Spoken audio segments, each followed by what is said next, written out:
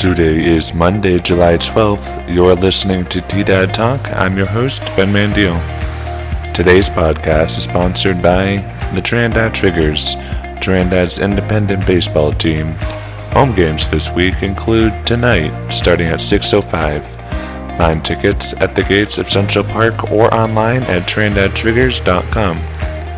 The weather is expected to be sunny with a high near 90 today, with a 20% chance of thunderstorms. Tonight, there's a 10% chance of thunderstorms, partly cloudy skies with a low around 60. Now, here's the headlines for the day.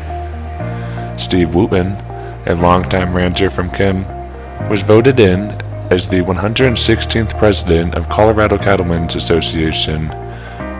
He has served on the CCA's board of directors for over 10 years, as well as being president from 2019 to 2020. As he looks towards this year as CCA president, Wootman anticipates new opportunities to grow industry collaboration and engagement.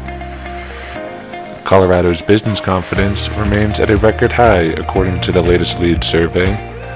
The report, released by the Leeds Business Research Division at the Leeds School of Business, measures Colorado business leaders' optimism and expectations for 6 components: state economy, national economy, industry sales, industry profits, industry hiring, and capital expenditures.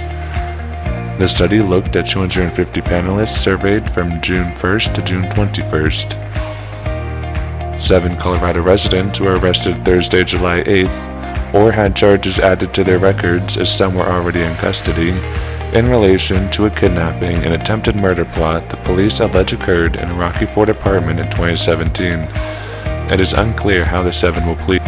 That's the news for Monday, July 12th. Tune back in tomorrow for more news impacting Los Animas County and Colfax County, New Mexico.